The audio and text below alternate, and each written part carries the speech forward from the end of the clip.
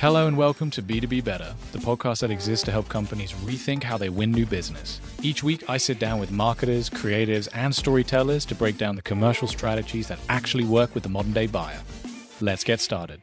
Today on B2B Better, I'm very excited to be joined by Ross Simmonds, founder and CEO of Foundation Marketing. How you doing, Ross? I'm doing well, Jason. How are you doing?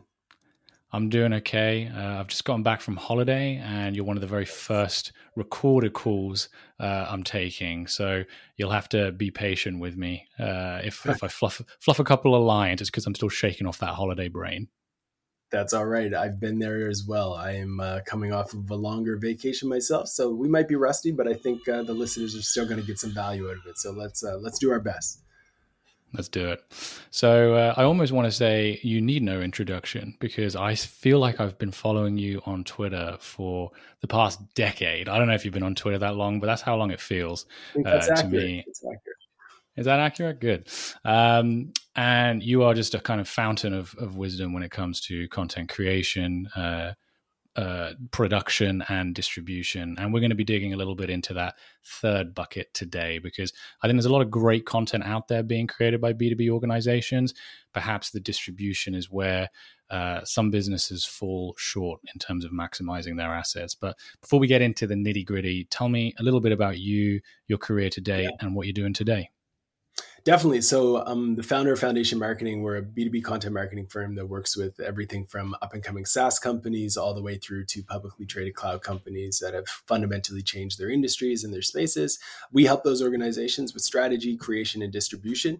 Over the years, my bread and butter has always been in the wonderful world of marketing. That's kind of where I've kind of put my hat in the ring and have focused. I would have said like many years back, if you go back into time, I got my first start in the wonderful world of fantasy football blogging and selling do-rags, but eventually my career kind of transitioned into the wonderful world of SaaS, and I've ran SaaS companies, I've invested in a handful of SaaS companies, and I love everything that has to do with tech and the elevation of work. So I'm a big believer in content, big believer in distribution, big believer in the internet. I'm pro-internet very much through and through, and I'm excited to jump in and chat with you today about distribution, and hopefully your listeners can get a lot out of this.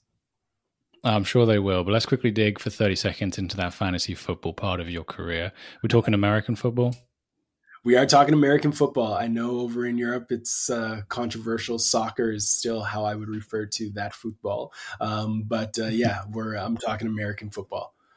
That's awesome. So I'm probably one of the only Brits out there that couldn't care less about English football, soccer, however you want to call it. Just not something I've ever really been that passionate about. And I think it comes down to just how low the scoring is in most cases, right? I can't get excited watching 90 minutes that ends in a 0-0 draw. I started getting into the NFL about 5 or 6 years ago. Arizona Cardinals, that's my team. They were on a tear back at 2015, 2016. I thought, I love the underdog, so I'm going to throw my hat in with them. Regretted it ever since, but I've got all the merchandise, so I can't go back on it now. I love it. I love it. Awesome. Give me one pick for my fantasy football team this year.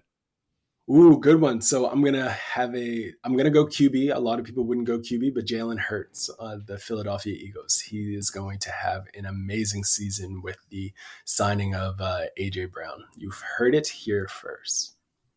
Okay, well, I'm writing that down because I am doing a fantasy football league with some of my colleagues this year, and when I win it, I will share the trophy with you. I'll cut it in half and I'll send it over your way. That works. That works. He should be a late round sleeper too, so you should be able to get him. Awesome. Let's start out with an easy one. Why do most B2B companies suck at effective content distribution? What's holding them back? Yeah, so a lot of B2B companies struggle with content distribution because of two key reasons. One, they overcomplicate it. They don't understand it. They think that they aren't suited for it, and they really just don't get it. So they take an easy route where they essentially will send out a tweet, they'll share it on LinkedIn, and then they'll call it a day and say, okay, on to the next thing. Let's write another blog post. Let's continue to create more content. This is something that happens on a regular basis. Brands get excited about the idea of content distribution, but they don't really know what to do. And I think that is what holds most of them back. The second thing that oftentimes holds them back is the fear of kind of either one, being disliked and judged by the people who follow them and them being too promotional, so to speak, or two, the fear that their content isn't actually that good, and that when they distribute it too much, it might actually prove to themselves, wow, the content that we're doing isn't actually as high value and high quality as we might have thought. So what you have to do is accept the fact that like these are both key things that you need to shake. You need to shake the idea that, all right, if your content isn't good, the only way that you can actually validate that or know that is if you increase the sample size that gets exposure to your content. So it's important that you distribute your content for that reason. Second, the folks that dislike you or unfollow you because you're being too promotional, maybe they weren't the right fit. Maybe you're promoting your content, you're distributing your content, and they just realize, yeah, I'm not in the market for this. I don't care about this. I don't care about this solution, this software, this tool. That is an okay situation as well. But you have to get over it. And in that first bucket, if you are someone in an organization that really doesn't understand how to embrace content distribution, you're thinking to yourself, we've shared it on Twitter, we put up a post on LinkedIn, isn't that enough? And you're like, I thought it was. Like, what else should I do?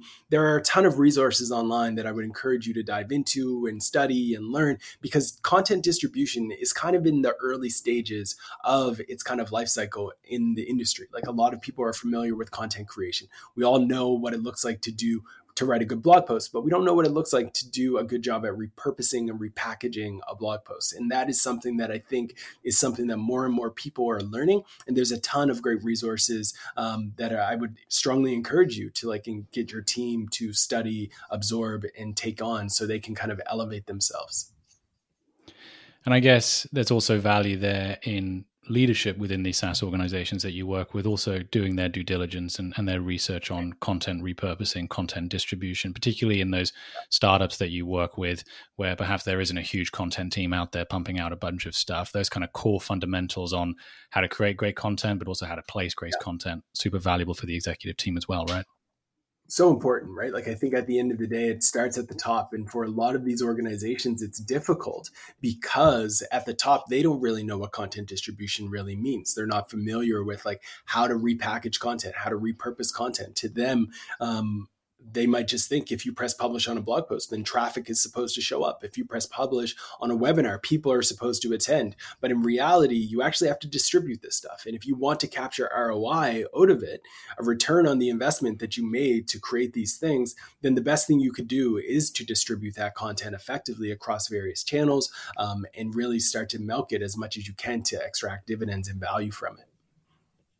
Absolutely. I think it's important at this point to just quickly clarify the difference between content distribution and content syndication, because I think particularly in B2B organizations that don't have a fully functioning or fully fledged marketing team, it's being run by the founder, or perhaps, marketing has never really been a core part of their go-to-market commercial strategy. It's been predominantly sales-led, but now they're looking to pivot and add a little bit of a demand generation component to their operations. It's an easy thing, for a CEO to look at a content syndicator and say, well, look, I just got to sign a check. I can give them my content and they're going to get it in front of our prospective buyers. Can you just give me quickly 15, 20 seconds on the difference between the two and kind of your take on where either one makes sense? Yeah. So in my opinion, content distribution is an overarching term. It's kind of like the holistic category of what happens after you press publish with various assets that you've created. That could be promoting something on Twitter, LinkedIn, submitting it into a community manually. It could be turning something into a Medium post and syndicating it through there, or turning it into a LinkedIn post, or turning it into an Instagram carousel. All of those different things fall into types of content distribution efforts. Syndication is one lane amongst many ways to spread your content. Syndication is simply the act of taking a piece of content that you produce and then having it show up on other platforms through like an aggregation service or something of that nature. That is just one type of distribution. It is not a holistic distribution strategy. It is one type of distribution for your content. And does content syndication make sense for all B2B organizations? Like, what are the kind of triggers that you should be looking for within your business that going down that one lane either solely or as part of a bigger kind of strategy makes sense? Great question. So I think every distribution strategy, every marketing strategy starts with a specific understanding of where your audience is spending time. And we like to call that a foundation, channel user fit. You need to start with channel user fit. What channels are your audience spending time on? What channels, what websites, what networks, what spaces, what communities is your audience spending time on a regular basis? Is your audience spending time on this aggregator, using it to unlock and learn about your industry or learn about a specific niche or a space? If the answer to that is no, then you might not have channel user fit. So you first need to do the research to understand what channels they spend time on, what type of content is even performing well on these channels. Because once you do that, once you start to understand what content, what topics, what stories are resonating on that channel, you start to uncover content user fit. You start to uncover the insight around this is the type of content that people on this channel want. And when you have those two things, when you have channel user fit and content user fit, you essentially have content market fit, where you have uncovered essentially the channel in which your audience is spending time, the best type of content to put on that channel. And essentially you have the ability to now do that consistently for quarters after quarters, years after years, to unlock and reap the benefits of content distribution. So when you are making a decision around content syndication, the first step is to ensure that you have channel user fit. Because I've seen it so many times where organizations will throw money at a syndication effort, not realizing that on the other end of that is literally no one. You want to ensure that your buyers, the people who you want to influence, are actually consuming that content. That it doesn't just have a cool UI or cool UX and then it's like, oh, fancy, let's put our content here. No, that's not enough. You need to understand that your audience is there, that the content that is being produced and shared there actually resonates with them, and you're seeing some engagement metrics, whether that's upvotes or comments or shares or likes or links, whatever it might be. You need to see engagement metrics happening to demonstrate to you that there's content user fit. And then from there, if you do have that, then start the engine and go aggressively at that channel, because you've just unlocked something special, and that is the channel that you should tap into consistently. I love that, and I love its simplicity. And often, what seems like a really complex topic, to the point where maybe you are averse to actually diving into it and doing your research, is simple, right? It makes complete sense what you just said. Find out where your buyers are spending time, find out the kind of content that they enjoy consuming, and just double down. That's all you've got to do. But it's almost deceptively simple, because actually going through that process of uncovering those insights, you tell me, it's not something that's going to get done in an afternoon, nor is it something that's going to be done and done forever. It's got a constant feedback loop and constant iteration over time. That's exactly it, right? Like there's so many different channels. Since we've started talking, I can guarantee you someone just promoted or amplified a new network, a new community, a new subreddit, a new channel that none of us are familiar with, but might just be the next new thing. And that's okay. That's what keeps our industry exciting. That's what keeps us excited to wake up every day and see, oh, is there opportunities that we should be chasing? It keeps this industry so much fun. But with that comes the requirement to actually constantly be researching and constantly be studying the trends and the behaviors of your audience and the people that you're looking to connect with. One week, your audience might love a certain subreddit. One week, your audience might love a certain podcast or newsletter. They might all subscribe to a certain Substack. They might all subscribe to a different community or a Slack channel or something of that nature. But the only way that you can constantly stay in the loop on the things that are shaping your audience's behavior is the idea of constantly doing that research. So yes, it doesn't just happen in an afternoon.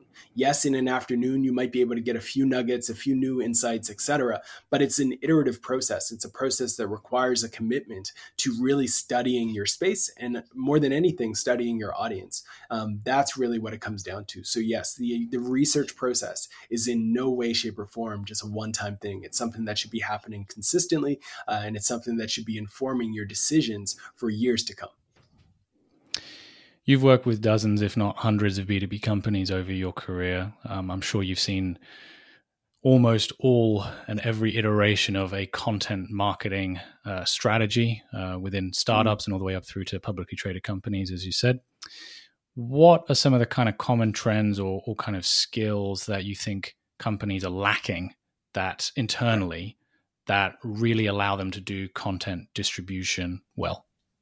Yeah, I think the biggest piece is probably that research side. It's very difficult for companies to understand the nuances of understanding like the research that is required to uncover channel user fit or content user fit. It's easy for a brand, especially when they start to get to a certain scale, to think, okay, all we need to do is generate press. All we need to do is generate buzz. If the New York Times writes about us, we're successful. If TechCrunch writes about us raising fundraising, then we're successful. And that's essentially as far as some of these organizations go, where they just want to see those high level metrics. But what you want to really do is spend the time to get close to your customers and understand the full journey that they go through and the different channels that might influence them at different steps of the way. In the world of SaaS, people oftentimes will sleep on the idea of reviews and the power that reviews play in getting someone to convert. Yes, there is a significant business to be made and a business case to be made around Gartner reports and those types of things that you can consume to see like who's in the top quadrant. And that's the software solution you're going to make as it relates to your digital transformation. All of that information is still highly valuable and definitely plays a role. But more and more, we're seeing the Yelpification of B2B take place, where sites like Capterra and G2 and Trust Radius, et cetera, and even some niche sites starting to play a role in doing comparison pages influence the audience. But if you don't spend time to research, if you don't have the skill sets internally to understand how to do research, then you kind of rely on some of the old best practices. And I think that's a mistake that a lot of brands kind of make. They don't arm their teams with the research. They don't train their teams on how to do the research. And if you can't train your teams on the research, then the best thing that you could do is to engage a research firm to constantly deliver that content for you. The best thing you could do would be to subscribe your team to a handful of professionals and marketers and analysts who are doing this research on a day-to-day basis. Get your entire team subscribed to it so they are being exposed to these new ideas and new concepts on a regular basis. And that is going to elevate your culture as it relates to your team. Now, the second thing that I think a lot of these organizations struggle with is the rate of speed in which this industry changes, right? Like I think a lot of times we take a approach that is ultimately rooted in techniques and strategies from 2014 when we're operating in a whole new landscape. That is not the approach that any brand should take. But oftentimes they find themselves doing the old things just because they read a blog post that happened to still be ranking in Google. And then they're like, oh, great. So we should stuff all of this blog post with keywords. We need to get a bunch of backlinks. Let's buy those on Fiverr and call it a day. When in reality, things change. Algorithms change, people change, and strategies need to change as well. And we can sometimes see organizations just move too slow to actually adopt and change with shifts happening in the industry. I'm putting myself in the shoes of a founder or, a solo marketer sitting there and listening to this and thinking this all is really resonating with me, but it's a minefield. I just don't know where to start. Because as you say, I could put something into Google and it could return me something that at face value sounds correct, but actually the information is way out of date. I mean, where would you recommend that founder, that solo marketer starting to, put together a kind of portfolio of inputs that are going to really keep them top of the game?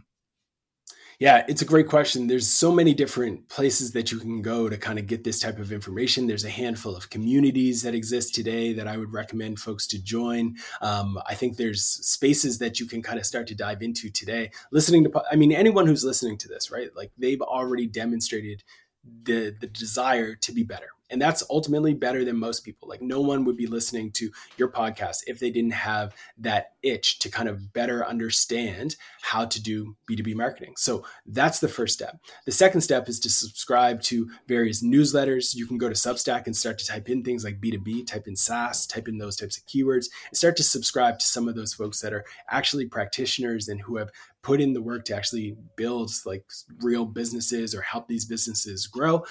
Foundation, we do publish, and I know this is a complete shameless plug, but on a regular basis, we produce content that breaks down resources of like how organizations have been able to scale their content marketing engines. So whether that's interviewing top CMOs, whether that's reverse engineering the success of some of the most successful companies of the years, I would encourage people to subscribe to our newsletter. It's filled with resources and free information that would help you scale your content marketing engine and give you the blueprints to be able to do that. So that would be one of those shameless plugs, but ultimately I definitely think folks would find a lot of value in what we produce on a regular basis, especially if you work in B2B and SaaS. Well, I know I do, right? And just to be clear, this isn't a sponsored episode. I invited you on freely to kind of share some of your wisdom, and I'll drop the links to your newsletter and the foundation website in the description of this episode. But I think also I just want to touch on one word you said there, which was community. Over the last 3 years of me being more present and active on social media, first on Twitter and increasingly on LinkedIn, and exposing myself to this amazing network of B2B marketers across the globe, it's done wonders for my career and my knowledge in how to do effective B2B marketing. And I think even just jumping onto Twitter or to LinkedIn and just finding 10 or 15 people that you can follow that are kind of recommended or got good followings from the rest of the marketing community, it's just a great place to start if you want to start anywhere. Because there's a lot of free information being given out there that's of super high quality by the individuals themselves, by the actual practitioners, as you say. I would like to get your take on where you think sales teams come into the mix. Is there anything that marketing can and should be doing to equipping their commercial colleagues to go out there and take advantage of repurposing themselves?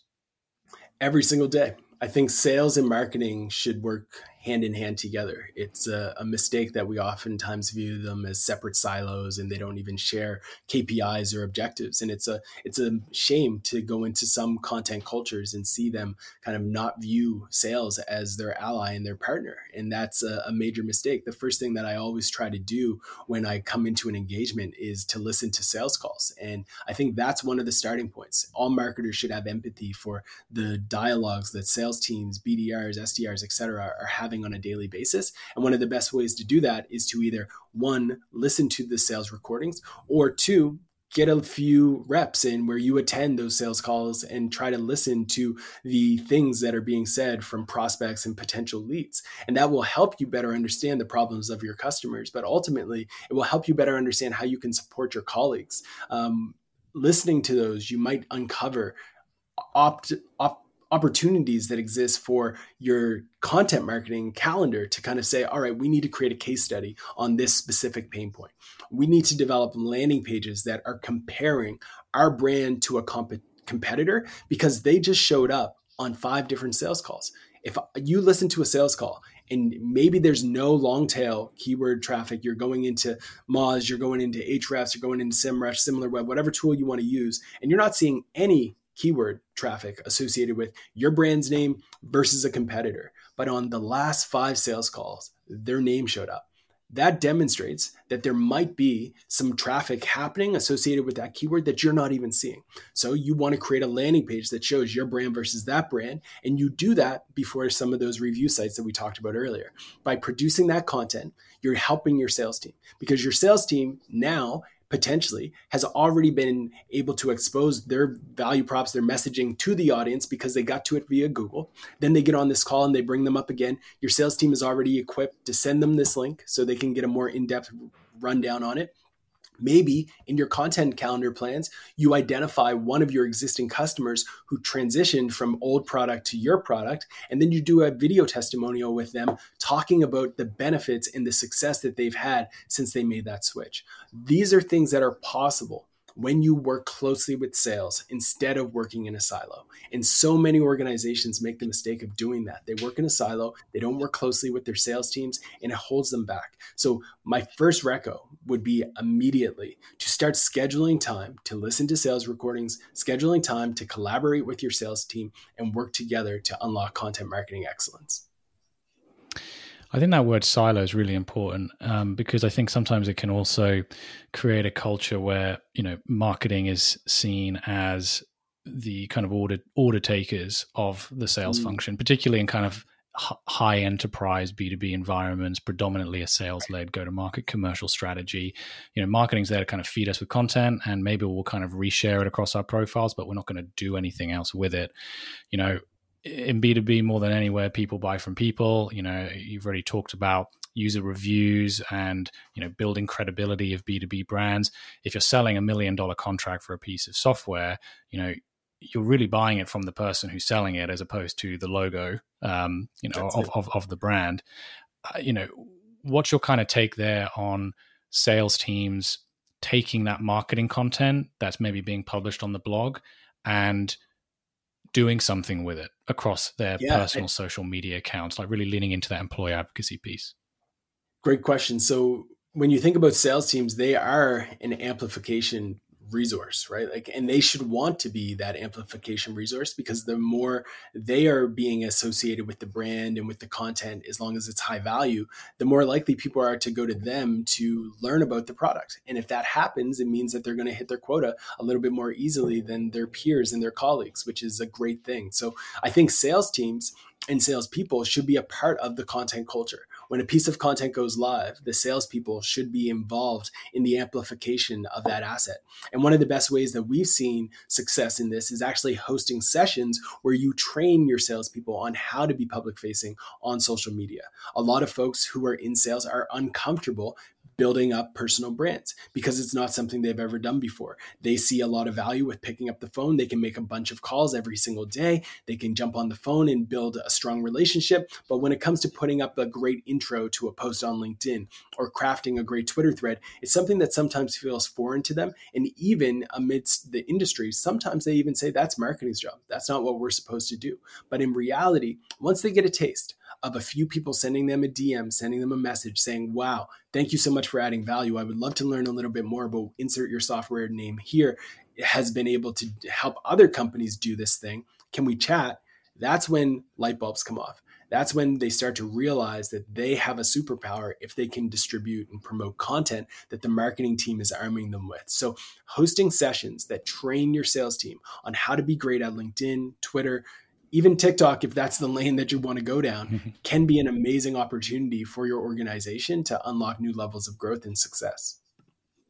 I've definitely experienced that kind of skepticism from sales folk in building their personal brands. If they've been, particularly if they're, they've got long careers, right, and they've been doing things in a certain way for years, if not decades. But I think it's about starting small, right? Find that small group of sales professionals in your organization who you see are already posting on social media in their own time without any, pushing from the marketing team or from the organization, and start with them. Let's build some structure around what you're doing. Let's give you some, advice and some support to increase the amount of content that you're getting out there, improve the quality of it, and let's get some wins through the door. And then you can take those wins, as you said.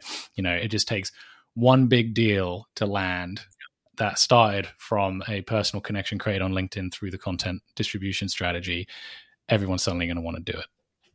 That's it. The content is one of the best compounding efforts. The more you create, the more stories you tell, the more content you distribute, the more content you promote, the more opportunities that potentially will show up at your door. And I think that's something that a lot of people don't even realize is you need to view content like an investment. Every single piece that you press publish on should have some type of ROI, and you might not see it immediately. But if you fast forward 2 years, 3 years from now, you might find that piece that you promoted is actually paying significant dividends for years, if not quarters to come.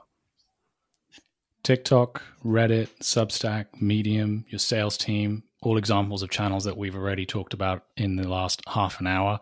Are there any other channels that you think B2B organizations are underutilizing right now? I think one of the biggest is inside of niche communities. There's a lot of niche communities that exist that people are not capitalizing on in B2B. And it could be a niche community that is public, like a subreddit. It could be a private niche community like a Slack group or a Facebook group. And I think B2B brands have the opportunity to show up in these communities in two different ways. One, organically, you can pay for a membership, you can pay for a subscription, you can be within that community and engaging with your audience, the buyers, the people who are in it by adding value to their life every single day, every single week, whatever your cadence is, you're in those communities adding value. If you can do that, you're going to build great relationships. You're going to build great connections. You're going to unlock new opportunities because you're essentially advertising and connecting with people who are exactly who you want to speak to. That is an amazing opportunity. I think it's something that is oftentimes intimidating to a lot of B2B brands because they think it's not scalable. But essentially, you can put on a different hat for a second. It's no longer the community manager that you would hire to run your Twitter account. It's the community manager that you would hire to go into these groups and manage real relationships. They're kind of like a BDR or an SDR that actually just is building relationships by adding valuable content, valuable responses, engaging and interacting with people in a valuable way. And that can be an amazing win. Now, there's another way to interact with these communities as well, and that's through good old-fashioned sponsorship. You can reach out to the person who runs a successful Facebook group, who runs a successful Slack community, etc., and you can ask them to collaborate with you to come up with an interesting way for you to add value to their community. Now, that's where it gets interesting. A lot of people think that the best approach is, let me just sponsor your group, and you put up a post in Slack and say, this channel is brought to you by Ross. That's boring. Nobody's actually clicking the link. Nobody cares. Nobody's actually going to be very flattered to see that you're involved in this. What you want to do is think about how you can add value to that community in an interesting way.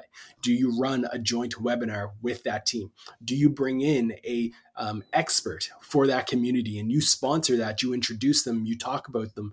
They then ultimately are talking about your product, whatever that may be. You want to get creative and let the person who runs the community guide you with the opportunities that might exist from a creative lens, because they'll likely know the community better than you, and they might even be able to support you in coming up with something that's not even in your world of kind of thinking as it relates to a creative opportunity to engage. I 100% agree. I think if I could riff on that just for 1 second, the one thing I'd say is that, it depends on the kind of makeup of the community. If you're working with like a trade association or an industry association that has been around for a long time, my experience in working with those kind of partners is they either don't have a particular interest in changing up the format of how they actually deliver value to sponsors, or they're unable to. They just either don't have the infrastructure or the mindset to kind of pivot.